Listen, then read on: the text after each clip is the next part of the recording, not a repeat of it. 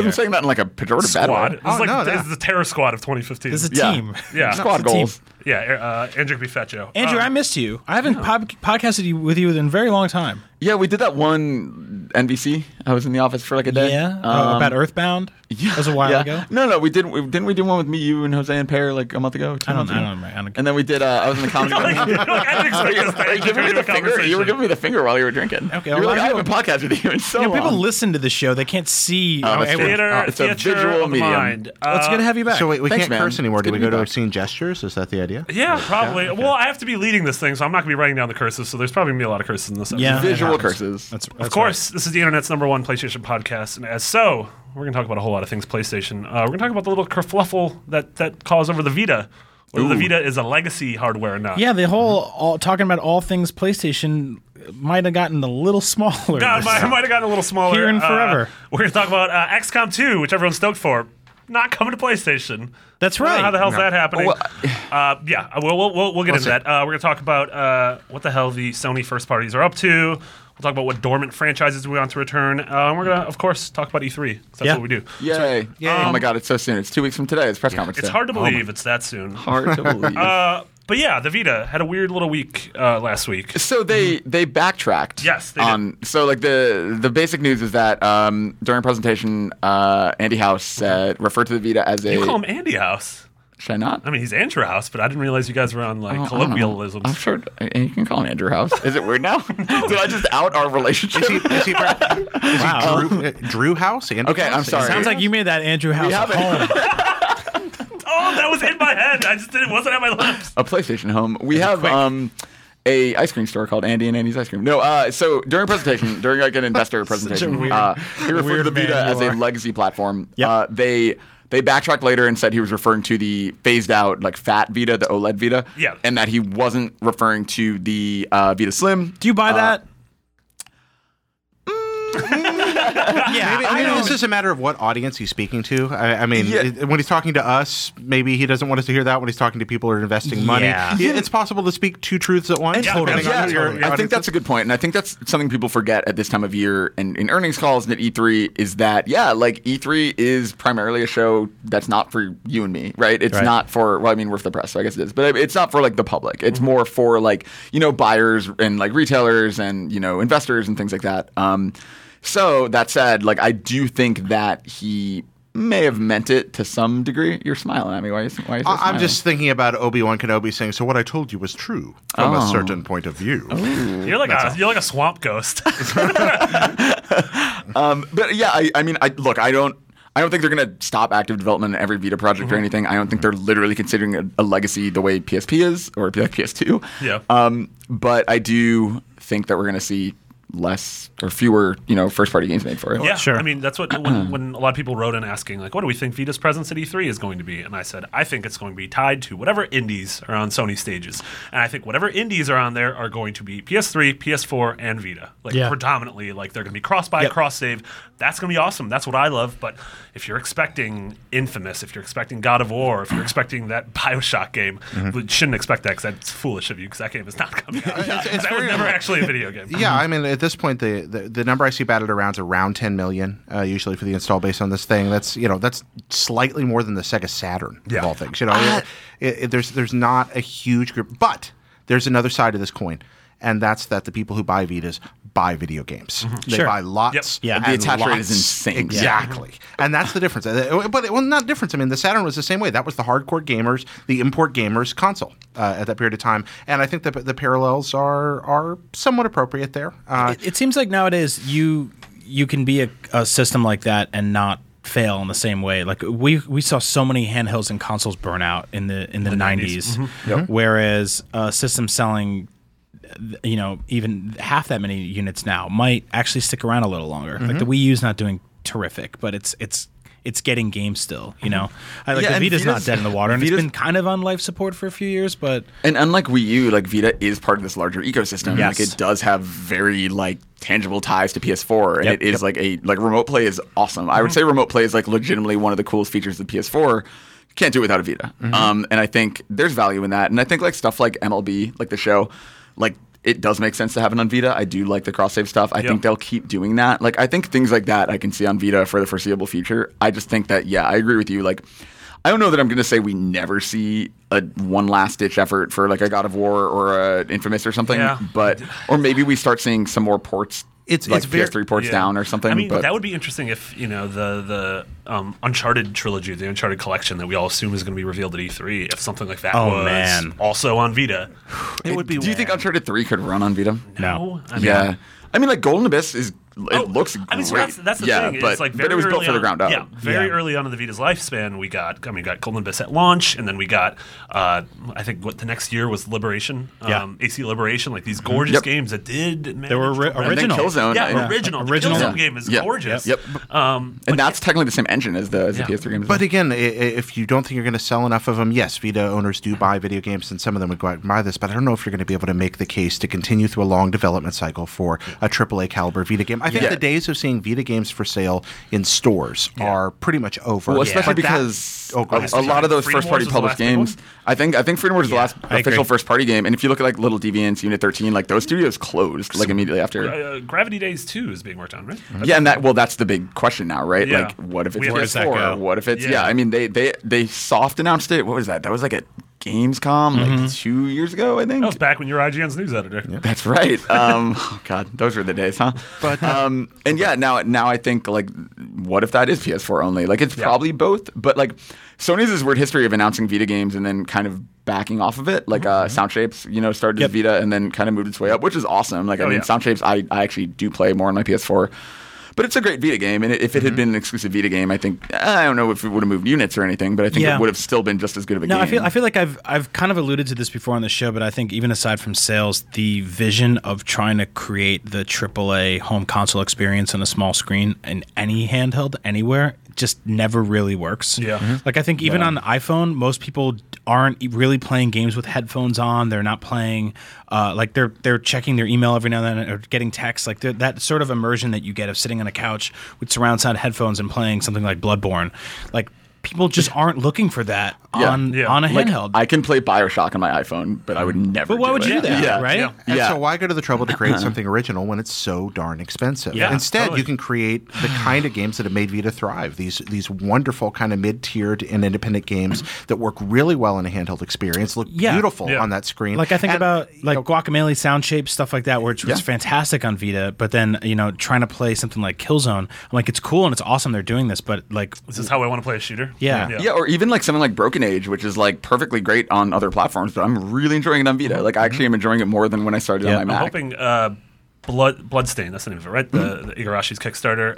It's just trampling all these goals, but its next goal, I think, it is like 11 days left. Which that would be like I would love to play that. That's a kind of game I'd play. Totally. Absolutely. And I mean, it's a bummer because there's so many good ideas that could have been viable on Vita, like the Batman Arkham Origins. Yep. What was that called? Blackgate. Bloodgate. Everything has blood in the title. I can never remember. I think it's Blackgate. Batman Arkham Origins Blackgate. Batman Origins Batgate. Yikes! Well, all right. Well, That's a yikes of the week, starring Marty Sleeper. Everyone noticed I'm the only one not laughing. Yikes of the week. I'm not even repeating the name of that. Wow. Anyway, I think if you're a Beyond fan, mock up that box art. I know. Don't do that. Don't even do that. That was by Armature. That had I was more excited for that than I was for Arkham Origins. And exactly. And then when it came out, it just didn't quite work. And I think there have been a few like Liberation. Well, to be fair, I don't think that was really a great game. Like, no, that that's was what I'm saying. That was more the issue. But like, I think on paper, that if that had, I guess what I'm saying is if that had been a great game, like could it have changed Vita's tides? Well, like, or if you're sort of thinking if that was a great game and if Vita was selling more, would we be getting these sort of secondary experiences to all the big AAA games? Third party, and would there be a Witcher Vita game that's different than Witcher 3? Would there be a Shadow of Mordor game that's maybe like a 2D thing? Well, because that's the thing. Like, there's no third party. Like the if you look at Killzone, if you look at Uncharted Golden Abyss, like obviously those are first party games, but you're really not seeing very many of those experiences that are by third parties. There was obviously AC Liberation, but that was in 2012. And it's like there hasn't been, or maybe 2013, but there hasn't been another. No, it's 12. losing Monster Hunter for that time to 3DS. That's huge. that was hard. I mean, that's the thing. Like Vita is like I'm not saying this hyperbolically. Vita is probably my favorite system that I own. I think I spend more time because I travel a lot. What I did in my previous job, and I kind of am now. Like I spend more time with my Vita than any other console you're or homeless. handheld. You don't have a home. So. Yeah. I am technically homeless right now. That's Vita, true. your junkyard dog. Thank you to Greg and Colin for letting me stay on their couch. You're living under your Vita right now. Yeah, but I love the Vita, and I really do think like it's a great little system, and I think like there have been a lot of third-party efforts that tried and maybe didn't quite live up to what people were hoping for. I would hate to see the Vita go away altogether. Like I like that indies are keeping it alive. There are a lot of cool games coming that have Vita ports. I mean, like Broken Age is awesome. Yep. There are, I don't know, like I guess my brain is blanking right now, but there are a lot of indies and stuff. That's okay. It's a good game, yeah. I was going to say most of the Telltale stuff ends up on there. Yeah, which is Telltale like stuff. I'm excited for Severed. Yeah. Severed, yeah. Oh yeah, totally. yeah. There are a lot. game's Hyper Light awesome Drifter, I think, is a Vita version. There are a lot. Like there are a lot of cool upcoming indie games that are still going to be portable. Like you said, last year at E3, like you went to the Sony's booth and there was just like 24 Vitas lined up with all sorts of rad games. Yeah, Well, that they don't talk about in the press conference. It becomes a boutique system at this point. And that's what it always was to a degree, but that's really okay. The world needs its Neo Geos and its Sega Saturns. It needs this thing that this is the game to impress the console to impress your friends with. I mean, go out there and play wonderful things. The games designed for hardcore gamers are going to be targeted at this more and more here in this last end of the cycle because they know what the audience is going to be. Also, they know the attach rate. With PlayStation Plus, it's one of those things where like every month I get a cool game to play on my Vita. Yeah. A lot of times Seriously. I'm like, I already own this, but this is awesome that people can now play Ho-Ho. But it also, like, I think the Vita was obviously very slow, like, early on. And so a lot of people did miss, like, Uncharted Golden Abyss and Unit 13, these games that I think got, like, you look at them, if you didn't want to buy a Vita and you looked at them and you were like, like, I don't really need to, I'm not going to buy a Vita for this, like, B-list Uncharted game or, like, whatever people thought it was upon first glance. But then if you, like, picked up the cheaper model, picked up the Borderlands 2 bundle or whatever, and now you have it, like, like, if you go back and play it for free, oh, wait, that Uncharted game is really good. And, like, Gravity Rush is really good. The Vita was sort of, it was kind of created underneath that old Sony mentality of like, let's make this boutique, very expensive system with proprietary memory. Yeah. And that 3G, what was up with that? They never really did anything. No one knew what that meant. I think Mark Ryan is the only one I know who still has a 3G. Yeah, and it's like you look at the Sony now. That's just like the way they came out at E3 2 years ago, being like our system's cheaper and you can trade games and everything's free for a blah blah blah. It's a nonstop party. Everyone wins. And a couple of years ago, they were just kind of like this was a couple of years after they were like $600 PS3s and you'll get a second job. And then they were like, look at the Vita, and they started talking about like I remember they were talking about like the handheld ghetto and like we're gonna take the handheld out of the ghetto. And it's like, well, the ghetto's fine. Like we want to be in the ghetto. The ghetto's really fun. It's cheap. Like, and it's where you see people playing handheld games now predominantly are on their iPhones, and they're playing like short, easy, whimsical, fun experiences, whereas like deep immersive things are just not really there. So I feel like it's a weird product of its time, but the way it will be remembered will be positively. People will look back at the Vita with they'll really cherish it, and no system ends. Like, no one ends with a mic drop. It's a slow death. Every video game system ever dies slowly. There's like these whimpering swan songs. It dies with a FIFA game that only comes out in Brazil 6 years after. I think America's most positive podcast. The original PlayStation is the one kind of glorious exception to that because they had the backwards compatibility built right in. Sure. And so you were just sitting there going, and the thing, you had it. Good PlayStation games ended right around the moment that good PlayStation. Well, and PS2. I think PS2 had a graceful death. Also, PS2 was just like Okami and Kingdom Hearts 2 and Persona 4, and just that beautiful slim model in the very. Well, end. even 5 years after that, you were like, wow, you're still alive. Like there were still PS2 games. You got a coming Madden out. game? Yeah. Yes, I agree with all that. We'll see what Sony has up to I don't think the Vita is dead yet. I do think that indies will keep it alive for at least another year, and I think there are games that are great on it. It's funny though because the games I play, like I don't use touch and I don't use like I remember when they first announced it as the NGP, whatever year that was, 2011 I guess. It was like, oh my god, like it has every feature you could ever imagine in a handheld. Like they were just like every single thing I could think of. It was the Homer Simpson car on paper. Yeah, exactly. Yeah. But like I don't use any of those features. Well, because everyone sort of overwhelmingly hated using a lot of those features. Like rear touch really didn't work with a lot of stuff outside of like Tearaway and a few other things. And that's the thing, like Tearaway is the perfect example of what I think the Vita could have been because Tearaway is so good and so smart. And Little Big Planet Vita is really, really good too. Like it uses those features in a smart way. But the early games like Liberation, like Uncharted, it just felt a little more gimmicky. I mean, the launch of any system does that. Exactly. And I don't know. I honestly, think to me, Tearaway is the only one that's done it right. And we're gonna talk about Tearaway later, but Tearaway. Oh, are we? I love Tearaway. It's a good game. Yeah. It's the Jared Petty of games. Oh, that's how you end Andrew, why are you being so the nice to people's me game. today? That's how you end a segment. Andrew, thank you for being so sweet. Thank you for being you, Jared. You guys are Let's both- get ice cream guys after are this. awful. I'm really Yeah, good. right, I you like guys are ice both cream. terrible. You know, You should have. You know what? Who has a great relationship? Marty and I. We just hate each other all the time. We're we angry love at each other. on I I Twitter. love that you tweeted him having you back at the same continent is insufferable. Marty and I had a Twitter war a couple months ago that was just one of my favorite things think- we've ever yeah. done. What was the nerd fight about? We No, were it was just we were just like Very mean to each other on Twitter For but no then reason. texting each other how like much we were enjoying this. Yeah. And there were people like, man, you guys seem really angry. Are you at guys each other." breaking up? Is this like repressed sexual tension? Or? No, we're bit. just making fun of each other because we're both cartoon characters. Yeah, and we're we're both not- ugly, that's fair. awful, alcoholic bastards. You Okay, fair. That's a real talk. don't have to censor any of that. No, Leave it in we're there. good. That's Well, just what would be censored there? I don't know. Why don't you Bastard? figure it out? Do you have Ugly? to censor the word bastard? Jon Snow says it all the time. You want some too? You want to come? You want to come get some? Yeah, I can take it. I You can wanna come, take it. Seth Green? No, you're coming with me to get ice cream. You don't need to go over there. And Andy and Andy's ice For the cream. love of Christ, I'm trying to segue to the second story 20 minutes into this goddamn podcast. Welcome to our new segment. For the love of Christ. I'm not writing that down. Whatever. I have to host a show. I'm not going to write that one, I swear. XCOM 2.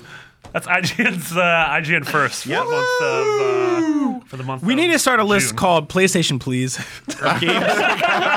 games that are not announced for PlayStation but should, like this, Tomb Raider, and a bunch of other ones. Yeah. Yeah, I like that. those two. That's actually Yeah, a just really those- good idea, And Brian. We Mario should- Strikers.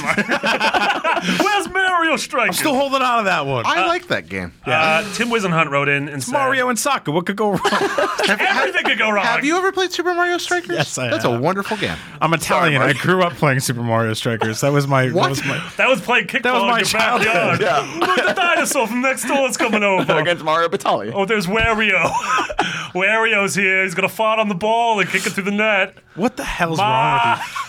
Damn it. Tim Wizenhunt wrote in and said, Beyond. Beyond. Today's IGN Beyond. first revealed a game that I'm super excited for, XCOM 2. When I was Yay. catching up on my Twitter feed at home this morning, I saw that Ryan McCaffrey posted a link to the announcement. I literally shouted in excitement. Much to my dismay, That's awesome. I like the idea that he's like, His wife is like, is everything okay? I was about to say his mom. We think Tim is different ages. I guess you could have a wife and a mom. You have a wife and a mom, right? Yeah, a lot of people have wives and moms.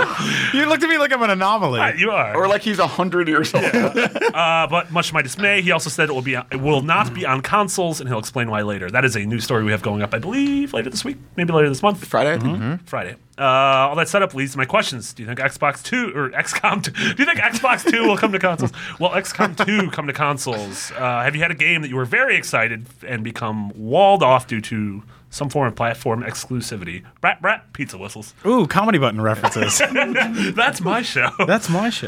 Isn't that a debriefings reference?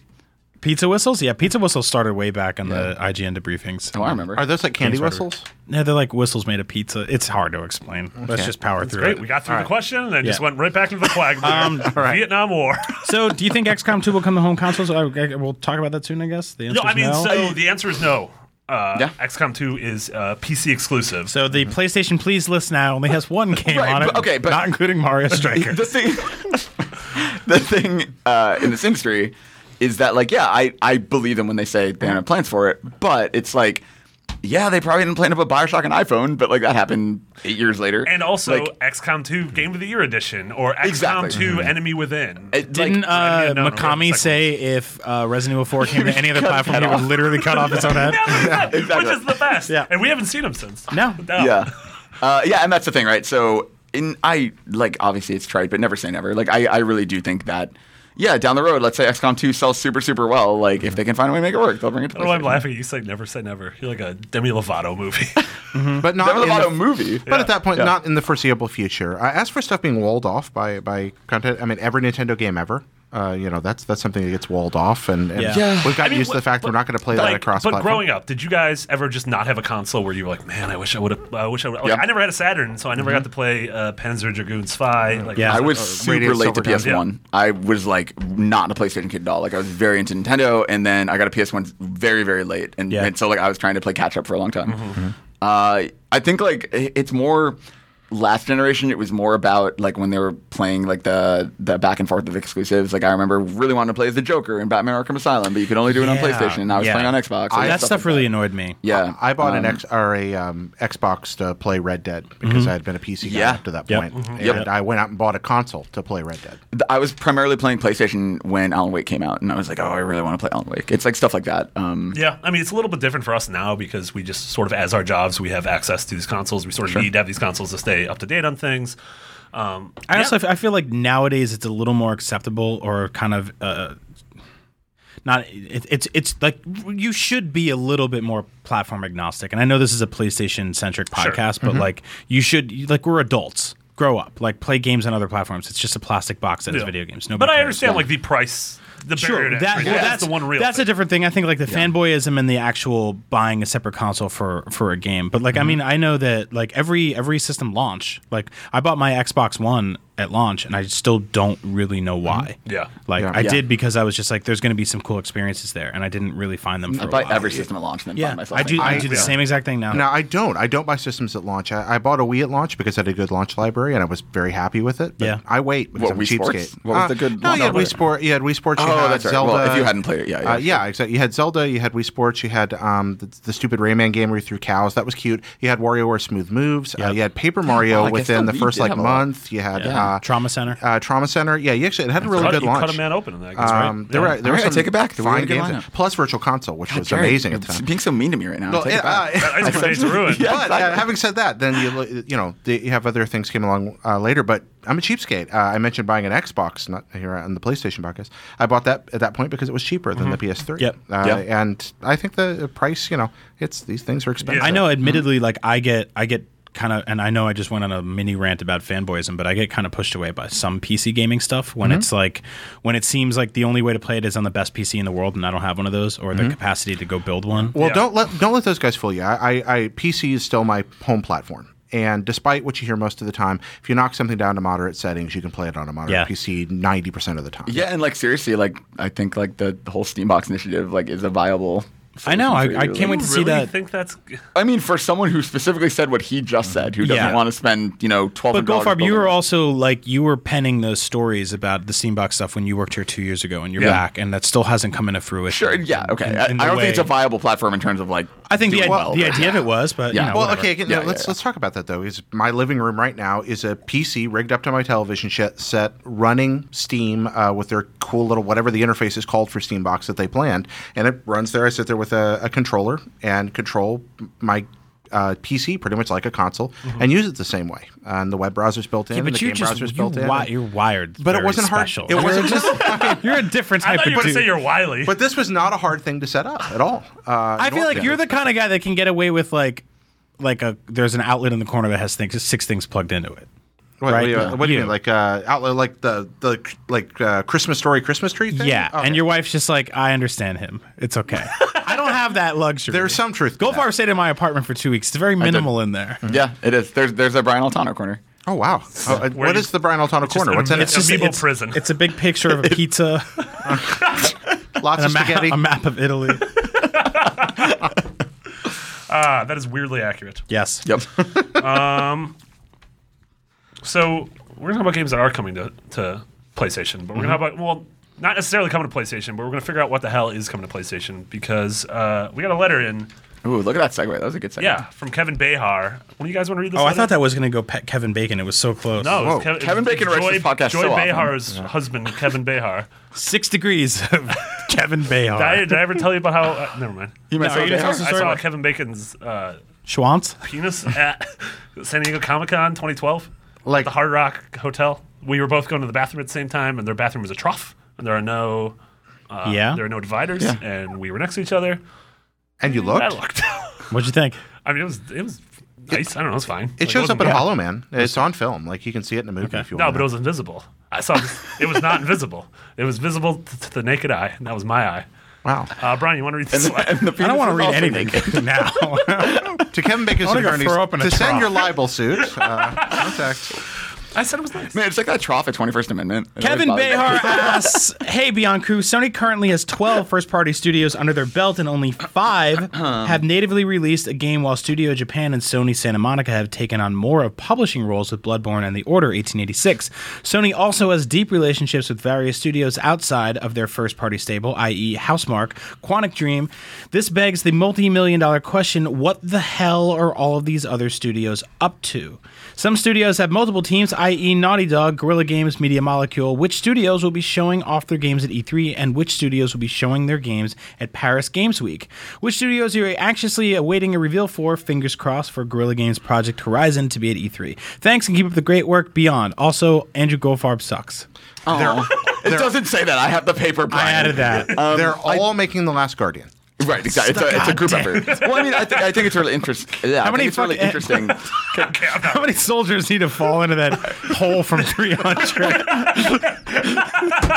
Everyone is making The Last Guardian. Come on. I love that image. It's just developers piling It's like up. lemmings, but like each one's like holding. It's the only time I'll make a reference to that dumb I think it's interesting because I think the first party studios, everyone feels like they're so shrouded in secrecy, and it's like, what are they doing? Are they just hanging out? But at the same time, like, we do know Guerrilla has a project, and we do know Media Molecule has a project. Like, so it's not like like they do have something happening. Yeah, like, I mean, obviously they're all working on something. Sony Right. Bend is working on something. Quantic Exactly. Dream is working on something. But yeah. we are. But Quantic Dream isn't owned. Like, Quantic Dream is. Sure. Yeah. I mean, and that's what's interesting, right? Is like there are clearly like a trillion PS4 projects in the works, and plenty of these first-party studios have cool stuff happening, maybe even Vita stuff. But like I think that like Media Molecule was on stage with the tech demo, and they were like, "Yeah, this will be part of our PS4 project." Yep. And Guerrilla, like obviously there is like a very that heavy-handed RPG-ish dinosaur open world. we've thing. seen concept art for it exactly. So it's like Sounds so awesome. I mean, like I don't know. We were talking about this last week a little bit. Like I would rather that stuff stay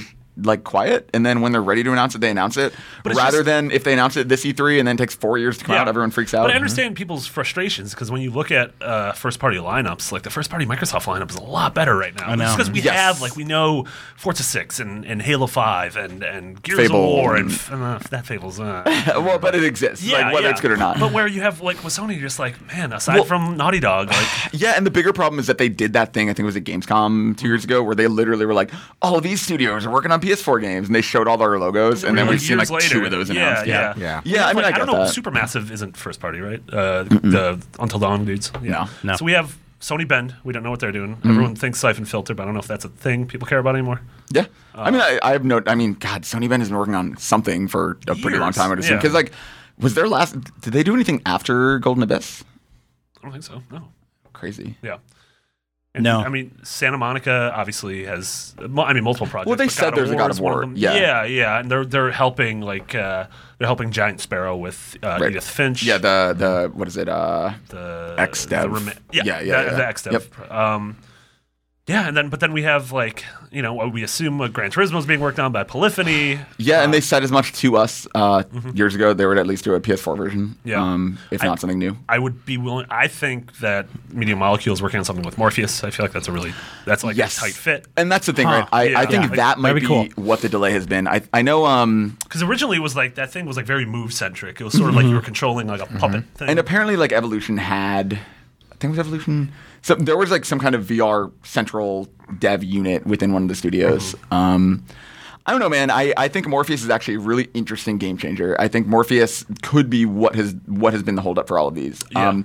I would hope, just like we were talking about with Vita and some of the gimmicky things, I would hope that it's sort of like games that are coming out natively to PS4 with like enhancements if you get Morpheus, or like a Morpheus version or something. But like I would hope that like we don't see these studios making Morpheus only games. Exclusive You don't want to games? see them Yeah. divide their install base. If there's that, and it's broadly. just that I'm personally just not. I'm never going to be a VR guy, and that's totally not me. Thank you for saying that, by the way, because Well, I mean, I'm right I'm there not- with you. I don't want to be closed-minded about it, and I will always try things, and maybe I'll change my mind. But it's like really?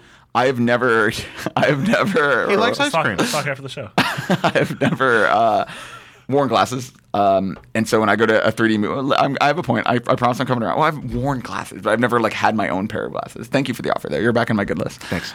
In case you're listening to this on your headphones, that was just awful. When I go to a movie and wear 3D glasses, it's like super distracting to me, and I'm not immersed in it. And with VR, at least what I've experienced so far, like strapping that thing to my face, like no matter how incredible it is just for me personally, like very, very hard to feel immersed because I feel the weight of this thing. Yeah, I mean, it's funny because I feel like it takes those sort of moments, those epiphanies. Like Max went over it, what was it, like 2 months ago or so. Yeah. He was talking about his Morpheus demo, I think from GDC, Yep. one where he was the dude who was like strapped to the, he was like With the getting move interrogated and controllers. everything. That sounds awesome. And Yeah. he, like his story was like, that was the moment for him where he was like, oh my God, I get it now. It like sold VR to Yep. him. Yeah. And so I'm personally too, like I've had really cool tech demos, but I'm still waiting for that thing. I agree with what Goldfarb's saying though, in that like if we are kind of in the middle of a drought-ish of first-party developed software on the PlayStation 4, then I wouldn't want them to split those hairs and start making Morpheus exclusive stuff. Yeah. Like I'd rather be able to say like, oh, these guys are making this thing, I can play it on PS4, rather than it. We're moving all of our studios to these like headset games. Like, Well, we've also just seen this less so many interested in that. times. Like every dev does this. It's like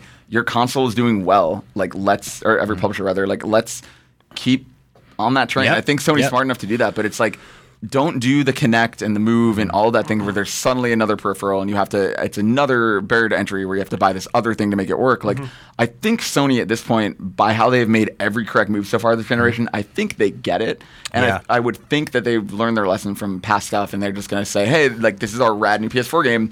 This is the new Gran Turismo, but if you have Morpheus, it's even cooler, and you can do X, I think Y, No Z. Man's Sky's gonna be the same thing. But Yeah, totally. all that said, I think to make this thing run, you are going to have at least one exclusive killer. It needs a killer. I Sure, think sure. you need something that only works with this. Yeah. That is compelling and says to you. And by the way, and even and it may be the pack-in. I mean, this may be you're going to need a Super Mario Brothers for this thing, whether you pack it in or sell it. Yeah, separate. That's I a mean, fair point. It the- works both ways. Yeah, you can't put it out to die. The You can't- Kinect, the Kinect comparison's a good one, and not in that we're calling this like a broken gimmicky peripheral, because all No, 'cause signs it looks show that it's amazing. not. Oh, but, yeah. but Microsoft specifically called the Kinect. They treated the Kinect like it was a console launch in the middle of last generation. They said we are coming out with this new peripheral, but we were treating it like it's brand new hardware, and we're having a midnight launch for it and everything. We're treating this like it's a brand new console, basically. So that's something Sony's going to have to do, and you guys are right. It's going to have exclusive games for it. What Sony could do that Microsoft never did with Kinect is actually give me a reason to buy the thing besides what looked like mostly Wii knockoffs. I mean, the Kinect's full potential was never explored. VR, there are things you can do with a VR game that you cannot do any other way. Well, I And think if they can give me that. I think that the target audiences that VR are reaching for are inherently much older than anything that the Wii remote or the Kinect ever did. Because the last thing you want to do is take a 7-year-old kid and put a helmet on him. I mean, Yeah. or maybe you do if he's $500 annoying. helmet. I mean, but also VR is so much bigger than video games. Yeah. Yeah. Like, VR is going to be putting yourself at sporting events, putting yourself at concerts, putting it on, and all of a sudden it's a live feed of a cafe in Rio. And even You're it's sitting like- in a gorgeous corner on a sun-baked day. That's And what the Google that's I/O what thing you're they having. just Yeah. showed, like the adventure thing. Googlio. Yeah, Googlio. It's also that.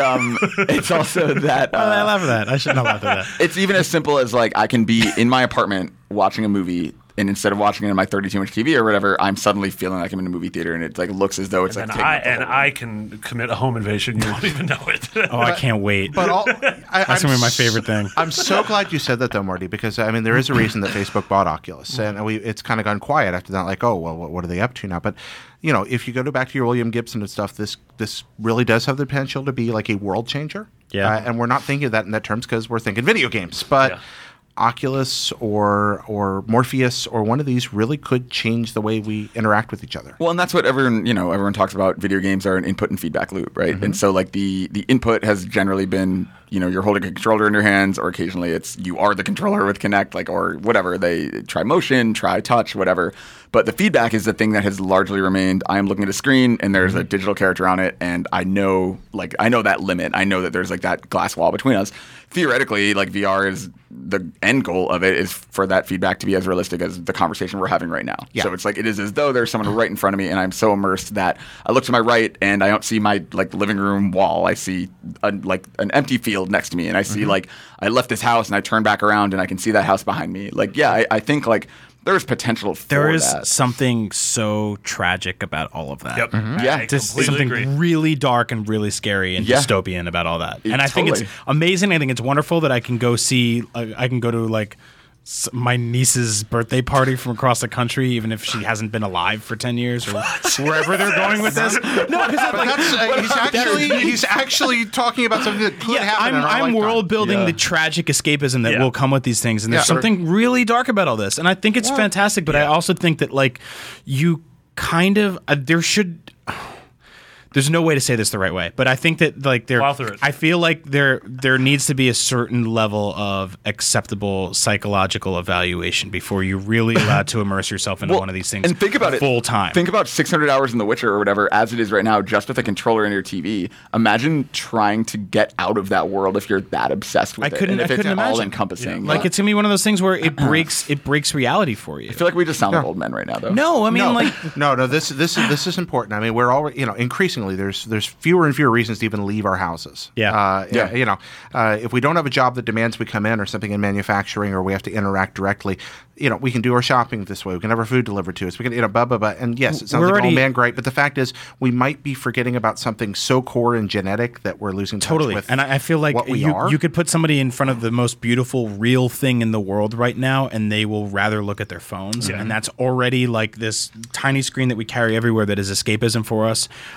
And losing touch with even the basic realities of going out and talking to people or meeting people or visiting places or having a human interaction in some capacity. I'm sorry, Marty. Go ahead. It can make us conservative. It can make us narcissistic. It can make us self-absorbed. It can make us forget that we're a part of a larger whole that have to watch out for each other. I mean, I think that can be a danger where we become so absorbed. It's scary too. Yeah. Like I went to the Virgin Islands like a month ago, 2 months ago, and like I just deleted work email from my phone, didn't look at anything, literally like deleted Facebook, deleted Twitter, just only had my phone on me like in case I got lost and needed maps or whatever.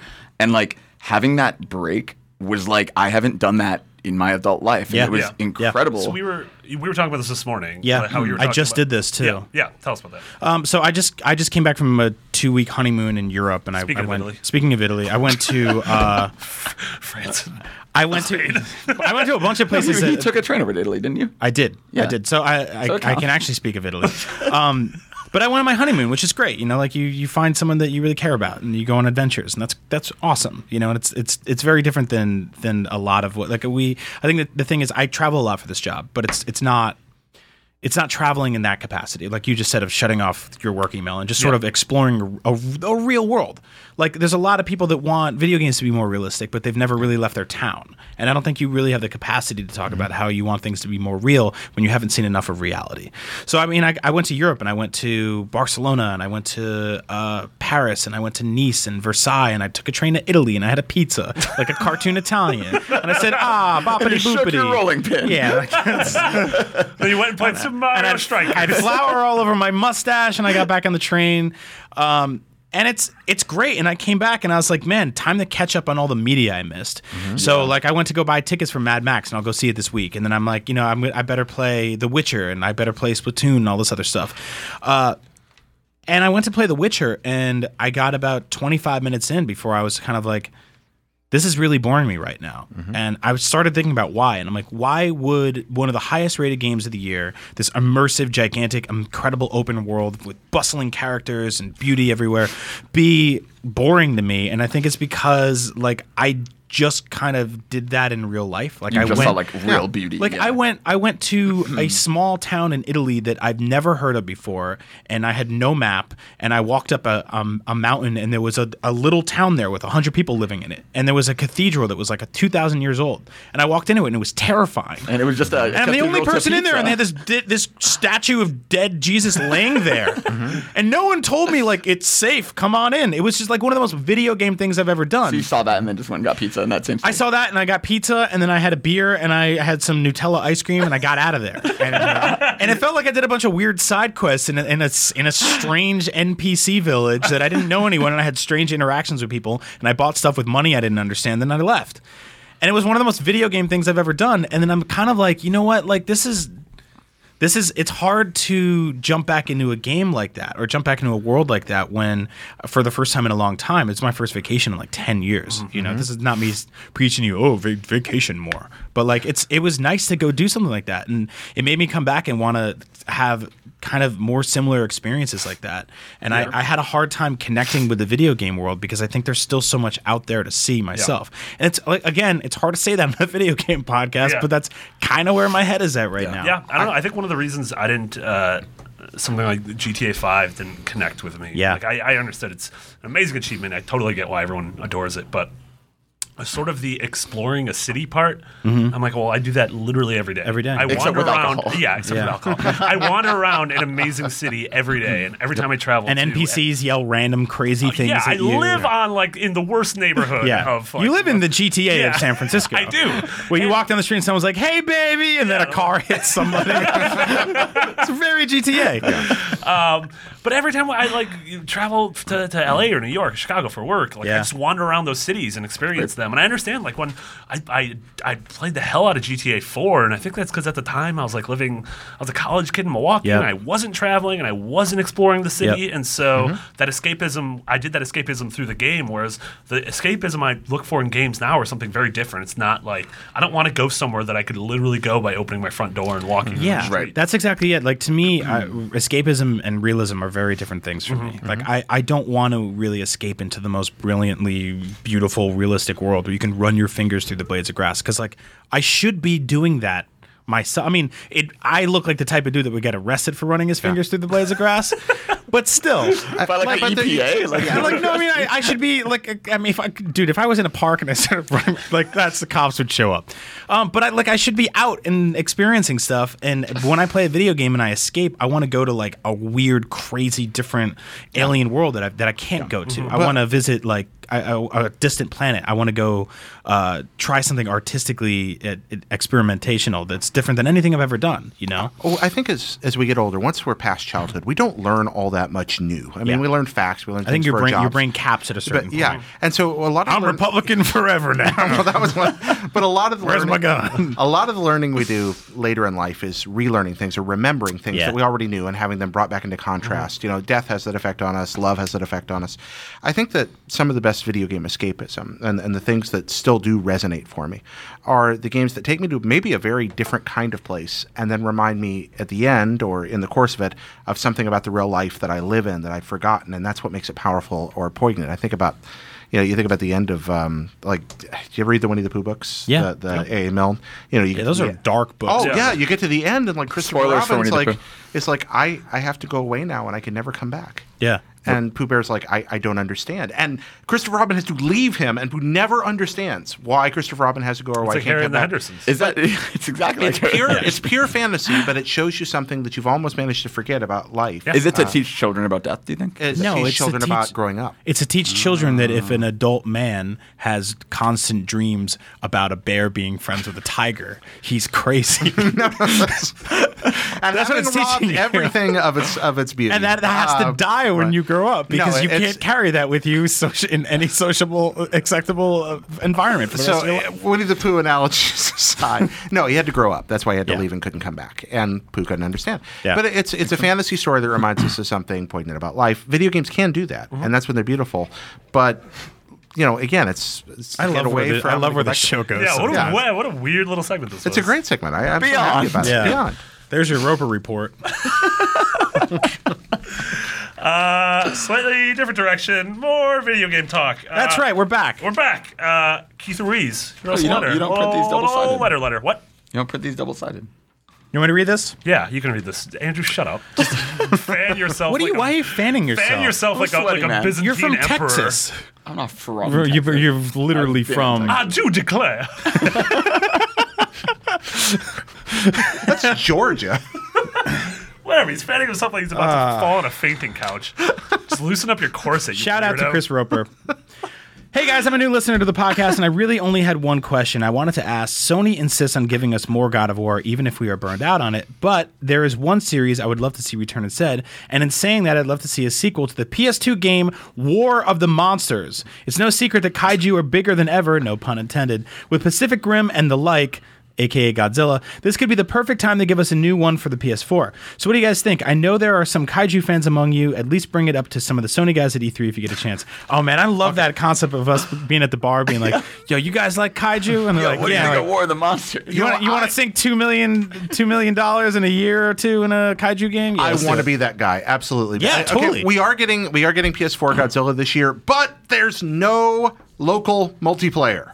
Really? Yeah, PS4 Godzilla is coming, and it's these neat like filters put over it to make it look like old movies. And I'm like excited, and I'm like, nope, you have to play multiplayer love- online. That's a Damon Hatfield scoop. Yeah, and I just like, what do you do with that? I loved the there was one or two Godzilla fighting games on the GameCube that were really dumb but really fun. Yeah, Godzilla Destroy All Monsters is good. The old SNES fighting game is really good. But there's all these weird Godzilla games. So you had like Godzilla Real Time Attack Simulator where Yeah. you played as like the Japanese government attacking Godzilla. And Yeah, I mean, I would love Earth Defense Force that's like Godzilla. Yeah, that'd be rad. Oh, that'd Yes. be great. Or Rampage. Remember Rampage? Earth Defense Force, another game that's Rampage Rampage not was- so good when you come back. Well, Rampage was kind of one of the first kaiju games, right? Yeah, it was I would one of the say first. Primal Yes. Rage was also. I mean, Well, that was dinosaurs, not kaiju. well, Big monsters. they're big monsters, and there's there were tiny monsters, people too, and underneath they them. They burped and flatulated, Farted and things and peed like on that. each other. Yeah, but there was that awesome C64 Godzilla game. What was that thing called? Oh, it was really good. You destroyed cities, and it was fun. Yeah. No, I would love that. I think like the issue is sort of like the scale of it all. And how you sort of design that. A fighting game would be easier, like making it with destructible environments. Well, they and did stuff like pull it. that. Yeah, there was a neat 2D fighter they did for the Super Nintendo. They ported it to a few other things and it wasn't as good. But the Clay Fighter? No, it's just a Godzilla themed fighting game, like sprite based, really pretty, neat sound effects. on but, Super Nintendo. yeah, it was on the Super Famicom. It never came out over. I want like an open world GTA style game where there's occasionally kaiju battles. And you're just doing missions, driving around, listening to DJ Premier, and all of a sudden, there like, is- They call occasional kaiju. Have you played Attack of the Friday Monsters? no, I heard about it though. No, you're like the little kid in shorty shorts from every like Godzilla movie that's wandering around in the periphery. Yeah. You play as that kid and you're just living your everyday life, and then like once a week, kaiju show up and fight. Yeah. Yeah. It's That's really amazing. neat. That's on 3DS, I think. The fun thing about GTA is like they probably could. Yeah. Like, they're like UFOs and stuff, right? They could Yeah. just throw a couple kaiju in there. Totally. DLC, So- kaiju DLC confirmed. What? That's not confirmed at all. That's IGN's news editor, Andrew Goldfarb, just lied to you all. So going back to this, what sort of dormant PlayStation series would you like to see come back? Can you think of Think any? about that. I actually really would like to see another Siphon Filter. Like, I know it's Yeah. kind of become like a running thing, but like I think those games are really fun and they're smart. Yeah, and like I'd love to see, because they took it. I mean, there was no PS3 version. There was a pretty good PSP game. Or I two. believe that was the last one. Yeah. Yeah. Yeah, I'd be interested to see what. I mean, we had that sort of that fake engine demo of Medieval come on leak a few weeks. Well, not leak, 'cause it wasn't real. But like that's one of those series. Like they put a lot behind that I'd be interested in. I'd like to see someone doing something with Maximo again. Yeah. It makes Or you Ghouls wonder- Bros. Oh yeah, man, that'd those, be those fun. are really Makes cool. me wonder what they were planning with PlayStation All Stars. Like if they were planning to kind of kick off a couple of those franchises. Yeah, to see how the response what to some of happens. those characters were. Yeah. Yeah. If we're talking about stuff that just showed up on PlayStation platforms and nowhere else, I would still kill for a Einhander sequel. I'm never going Yeah. to get. Yeah, totally. That'd be wonderful. Yeah, there's a lot. Bushido Blade. There's a lot. Yeah, there's a lot of PS1 games, and there's stuff like Tamba and Parappa. I would want something like Yeah, have they not made a new Parappa game? That's weird. Well, I mean, like a you've got jerk, Gemma Lammy, and then nothing Yeah. after that, right? I would want something with Ape Escape. Like I feel like that's a franchise that went in so many weird diagonals. Like it was sort of like the WarioWare or Monkey Ball, where they just started slapping the name on it and it didn't actually mean yeah, anything what happened? anymore. Remember when Super Monkey Ball was actually like That was good that was and- like yeah. Super Monkey Ball was the 1 and best 2 were GameCube like launch game. some of the best for sure. games. Did you know that Justin Davis, who works in our office, was like third in the world at competitive Super Monkey Ball? Yep. He everything likes to went talk about it all the time. Yeah. He also owns TouchFuzzyGetDizzy.com. Touch Fuzzy Get Disney, and I think Yep. another couple. Also, crackhorror.com goes to IGN. And Stormtroopers.com, right? Stormtroopers. Yeah. Yeah. As long as it's, But yeah, Ape Escape. yeah. See, Beyond. do you think any? What? We'll see if any of those are going to be at E3. My guess, no, they won't. Thanks, Keith. The PlayStation press conference is just Tamba and Super Monkey Ball. Everyone's like horribly disappointed. You picked this one, Brian. You want to read this last? Yeah, letter? sure. Yeah. So obviously, a small independent gathering of creative, like-minded people is happening in the downtown Los Angeles regional area in 2 weeks at a small hotel called E3. That's my favorite hotel. There's literally thousands of press conferences this year. Literally. Now, Alex asks, are E3 press conferences worth it? Hello, Beyond Crew, Beyond. 2 things to ask. First, do you think press conferences like the ones done at E3 are worth doing anymore? Would a Nintendo-style event be more useful for consumers? Are the live events worth it? Although I personally love the hype and content IGN creates around E3, I think it's not worth all the money the game companies put into the press events. I would rather see them invest in making more games. Secondly, Marty, it's been 9 months. Where is the Duck Dynasty review we were promised? I just got to know if I should pick it up or not. Beyond, it's Alex, Soundman 5000 on PSN. Go add him, play games with him. Play Duck Dynasty with him. He obviously needs people to play with. E3 transforms into the build-up for Christmas for me. Yeah. I realize this is terribly unprofessional, and I don't care. I get really, really excited about E3. Any of us who don't get excited shouldn't be. Yeah, we're enthusiast press. Yeah, I know, like I see people who are really jaded about E3, and it is a crazy workload from this side. But like, I don't know, this is like my, I think, 8th or 9th. This is my 7th. Is it really your 9th? But do you? I went in high school. I went to 2 as you played StarCraft Ghost. Yeah, I went in 2000. So I went as a high school senior. I went 2004. I thought you said Star Fox. I was like, geez, how long has he been doing? He played Star Fox 64. Yeah, I went in 2004, 2005, 2006, and then 10, 11, 12, 13, 14, 15. Yeah. However many that is. Anyway, that aside, like, I still get excited. And I think it is like that press conference day, like 2 weeks from today, is like the most fun day of the year to do this job. I mean, that being said, I've been to, all the press conferences, obviously, save for Bethesda and Square because these are new this year. I've been in the audience of all the other ones at one point or another. Honestly, watching them stream on IGN is just as good as being in that room. Oh, yeah, totally. To be honest, like, there is something about that energy, but there's also, like, hey, a lot of times you're in the back. Like, yeah, it's cool to be live at a basketball game in the back, but you know where you get a better view in front of your TV. Yeah, totally. I've actually never been to one of the actual live. I've been to like Gamescom conferences, but I've never been to an E3 conference in person. Really? Yeah. I was man, at the last I've been to Nintendo one. tons. Yeah, I actually the last Nintendo one. Yeah, I was too. I feel like my problem with a lot of the press conferences is that actually being there. I think press conferences are fine. I mean, we talked about this in the show a couple weeks ago, how they're really stupid and awkward, but they do a good job of sending the message out.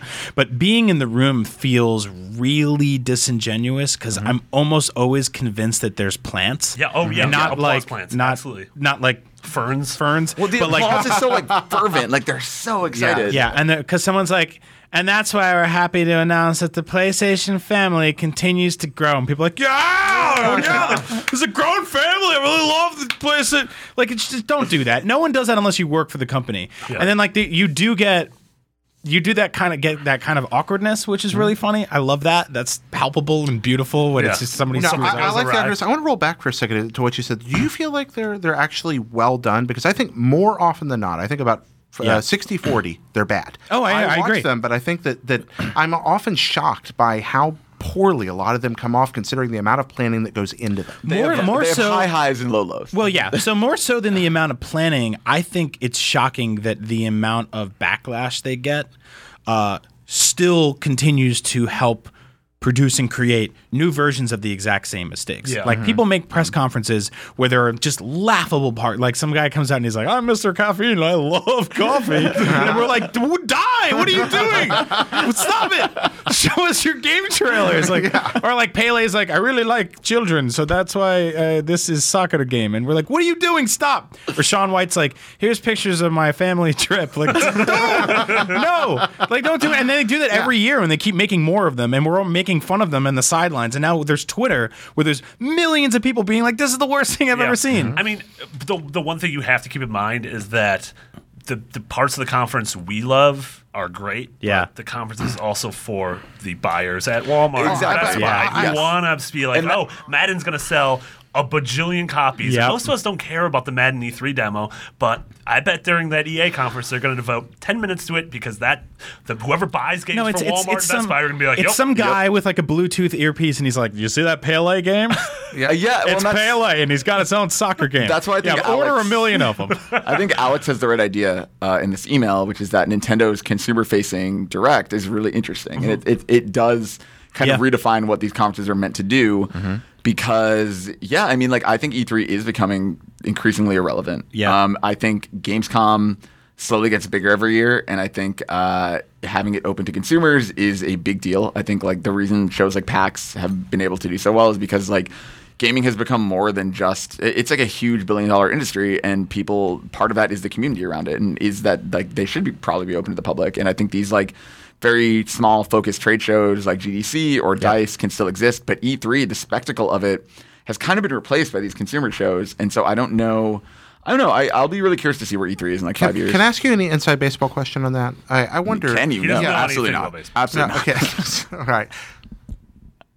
Yes, please. Okay, thank you. So since I can, behind the curtain there, so even with the spectacle, do you think the behind-the-scenes stuff that goes on in E3 is worth the trouble? I mean, we're talking about the spectacle end, and that's what gets everybody excited. It's a free commercial. They got free commercial time since everybody's there. Yeah. But do you think the business and stuff that does happen on that floor still justifies the existence of the company? I mean, like the meetings are always going to happen, but like when it was tiny and in Santa Monica and split between hotels, that business still happened. But didn't like, everybody hate it? Of course, it was a huge catastrophe, and like I understand why they brought E3 back in its current form, but it's also like those business meetings are just as likely to happen at GDC or DICE or just privately in offices. Like, yeah, I think E3 is a time when everyone's in the same place, and I still love it, and I'm giddy like a child walking the floor, and I like that there's like this weird constant to it. Like you always know where EA's booth is, and like Nintendo's in the same place, and Sony's in the same place. Like I get some kind of weird like happiness from it. It's like a security blanket event for me. Like every E3 is, different, but it has these like sameness to it. Yeah, and you go through that like we know it's going to be very long days. Yes. Whether you're working in the war room, whether you're working back on home team, whether you're on the show floor, it's going to be very long, arduous days. I mean, hell, even if you're watching the streams, it's a long It's a full day. 12-hour event. Well, especially this year because it bleeds into Sunday and Tuesday. Yeah. So. And now, like if you're, what is it? Tuesday morning, you're watching Nintendo and Square at the same time. Like Nintendo and Square. Yeah. One's on your phone, the other one's on a monitor. No, if your boss is there, he's fodder. Well, but the push-up. Yeah, I'm doing wiki coverage for both those at the same time. I'm still trying to figure That should out be how that's fun. gonna work. You got this. Yeah. But there's this note. I mean, Alex Soundman 5000 asks here about them sort of investing the money towards making more games. The amount of money that goes into marketing and sales and stuff like that in this industry is staggering. Yeah. Like it's actually, I mean, it's a significant portion of game budget. Oh, yeah. And this is all part of that. To get on the sides of buses in San Francisco, and to get trailers during the NBA Finals. To be painted on the side of the Figaro Hotel. Or to like, or the top of E3, which is like Call of Duty. Just take all their money and they just throw it right up there every single year. And that's why I don't think it's necessarily going away anytime soon. Like, obviously, like it is, E3 is here for years to come. I just think there are trends that I think, like, I'll be curious to see, like, now that there are, like, 755 PAXs, like, I'll be curious to see, like, what kind of the breaking point is. Like, where the consumer shows versus the trade shows. Like South was almost that breaking point. Yeah. I think we're getting close. Well, I think it's what happens is there becomes more shows and there becomes less at each show. Yeah, but now, over the course of the year. now Sony's got Paris Game Week, and they've also got their Sony Con they did this year. PlayStation. Or last year, whatever it was. Yeah. So I mean, there's a lot. Go this year. Everything's kind of spread out. I like I said, we talked about the Nintendo thing. I do like their style of Direct. What I appreciate more from it is the frequency of it, like the fact that we got a mini Direct today. And we'll get another one in E3. And it's cool. We'll get like the Direct was able to highlight smaller games. Yeah. Like it was like the Dr. Mario thing and Chibi Robo. So I'd love to see Sony do stuff like that, which every couple of weeks or every couple of months they're just like, hey, here's a half an hour of what we're working on. Especially if Shuhei hosts it, I would watch anything. Yep. It could just be him reading a list of products. Yeah, Shuhei and Ryan Clements, best friends forever. Yes. All right. I got really excited when Shuhei tweeted that there was Bloodborne DLC coming. Super excited about that. Very cool. DLC. I bet you're gonna just cut a wolf open. Oh yeah, you fight a whole wolf inside of gonna be over. Like I saw someone tweet out. They said, "What I want the DLC to be is all of those coffins that are chained up in the game. Oh the god, chains open up." And like throughout the whole game, that is horrifying. So it's just like hundreds of coffins. Oh my god, that's horrifying. That's what I want. Great. Did you get into that game? I haven't even tried it. I haven't been home to play a console in so long. Okay, that's because you've been in other people's homes. I'm a traveling man. Yeah. You are a squatter. That was good. That was good. That was a good little show. We're gonna end with. I'll do my PlayStation Essential. I bet I can guess what it is. Yep, it's written there. It's literally right there with an exclamation point. And you teased it earlier. Yeah, and I teased it earlier. The thing with an exclamation point after it is Marty. Nope, the thing right here is Tearaway with an exclamation point. Okay, fair enough. It's Both Tearaway. have them. You monster. Yes, so I think the first portable entry into this. I guess you said Guacamelee, which could be. And you said Persona 4 Golden. Yeah. All right, so the first Persona 4 Gordon. Sci-fi for it. The Hunt for Fish Sticks. Yeah, Tearaway. Oh, it's so good. Which, in my opinion, is the best Vita game. As much as I love Yeah. War Golden, I think it's a pretty easy argument. to make. Tearaway is Media Molecule. I think was the only studio that took all of the weird things about the Vita that people tried to shoehorn, like backtouch. People tried to shoehorn camera stuff, microphone stuff, and Media Molecule built a game around it where it didn't feel forced. It actually felt like a part of the game, and just the way that game breaks the fourth wall, just constantly in new and surprising ways. From all of a sudden you look up in the sun and that's you, or your finger is going through the back of the screen in order to help Iota. And even like little things, like there'll be a cool environmental thing, and it's like, oh, like jump on that thing, and then you realize it's like the triangle button, or like whatever. Like, in some ways, it's a very Nintendo school of game design. Yeah, they're totally. just like, hey, let's look at all the neat features of this thing and just figure out what's fun for each of them, and that's what the game will be. I think I'm a Persona devotee to the core for the best game on the platform, but Tearaway I think is the most original.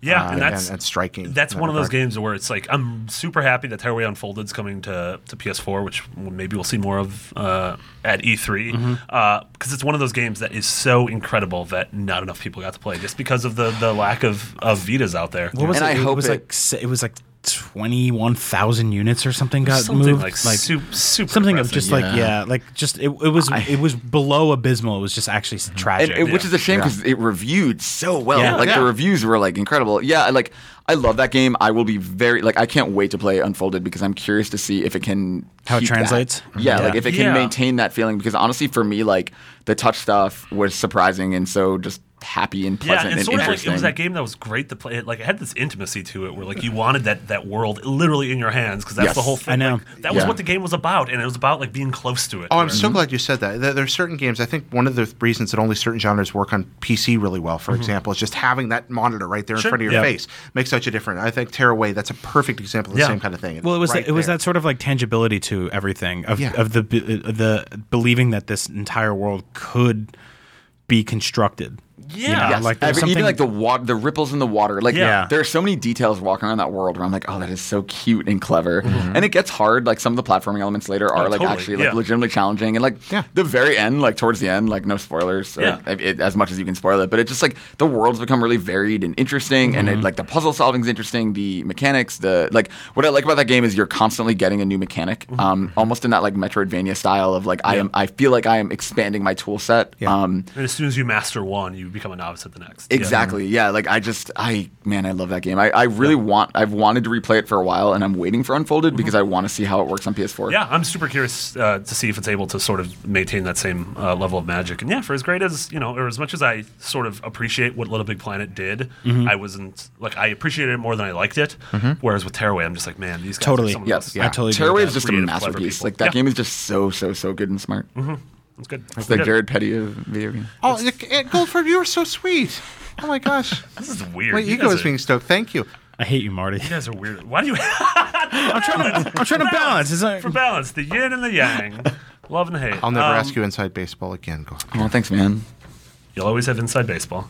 Always. I know what that means. We did it. That was episode 397. do we have anything wow. else to talk about? Oh, Maybe yeah, a little, we do. A little thing coming down the A pipeline. little thing Yeah. coming up June 27th. Dun, dun, dun. Dun, dun, dun. I think we're all going to be there. be Podcast there. Beyond episode 400 live in San Yay. Francisco, California. Yay. Tandem event with Podcast Unlocked 200. They are separate podcasts. Don't worry. Some people were worried that it was going to be like a giant 8-person cast of just screaming at each No, other. it's actually It's gonna- unlocked and then a big gap and then beyond. Yeah, right? yeah. Are we going to have a rumble? It's actually going to end like Anchorman. Oh, wow, that's great. Do I have to kill myself? No, we're gonna beat each other up is with that- I have to consoles. cut my own head off.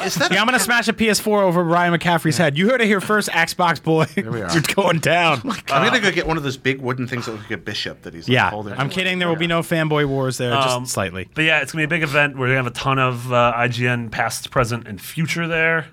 Yeah, so I was at Podcast Beyond 200 as a fan and then joined the company. Miranda was at 300 as a fan. So maybe you will be at 400. That's right. We hire specifically from every 100 podcast from episode. that pool. We talked about possibly revealing the News Ghost.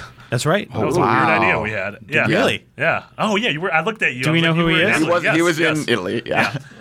It's gonna be amazing. There's gonna be It's just a dude with a sheet. Exactly. Get weird. Meet and greet, podcasts, really cool original stuff. Hugs and kisses. Hugs, kisses, really Drugs. fun. It's gonna be No awesome. drugs. We are finalizing our Eventbrite for the event. We're going to have it up shortly. I mean, very shortly. I think Brian and I literally just missed a meeting about that. That's fine. Who cares? Beyond. Yeah, follow us on Twitter. We're going to we'll let you guys know as soon as as soon as all those details are up. I am at McBiggity. Brian, you're at Agent Bizzle. That's right. Andrew, you are at Garfep. And Jared, you are at Petty, Jared. Indeed, I am. One And the word. comma's all spelled out. Also, Yeah. can I shill before we get off? Chill away, Shill my away, friend. yeah. IGN Wiki is looking for Marvel Cinematic Universe MCU. input. When an Avengers #2 from 1963. Is that a comic book? Yeah, it's a comic book. How much It's, is that worth? Second issue Avengers, about $4.25 for the $4.25 for 100. $425. Hell We're giving that no. away? Enter the Yeah, contest. we're giving that away. I help out the wiki? The best contributor, go to Marvel Cinematic Universe Wiki. You are not eligible. Can I just break a bunch of embargoes and put it in the wiki? See me after. Yeah. So, it's the first prize is Avengers #2 from 1963. Holy, that's Yeah. awesome. Yeah, it's in VGDF condition. It's very Couldn't nice get looking. number one, huh, Jared? No, we couldn't. It's a fantastic prize. That's the answer to that. So, but yeah, and some other prizes too. But if you're into comic books, if you're into Agent Carter, Agents of S.H.I.E.L.D., or any of the movies, go on down there and please take a look around. Yeah. Keep Appreciate read all the news on IGN. That's what Andrew's working on.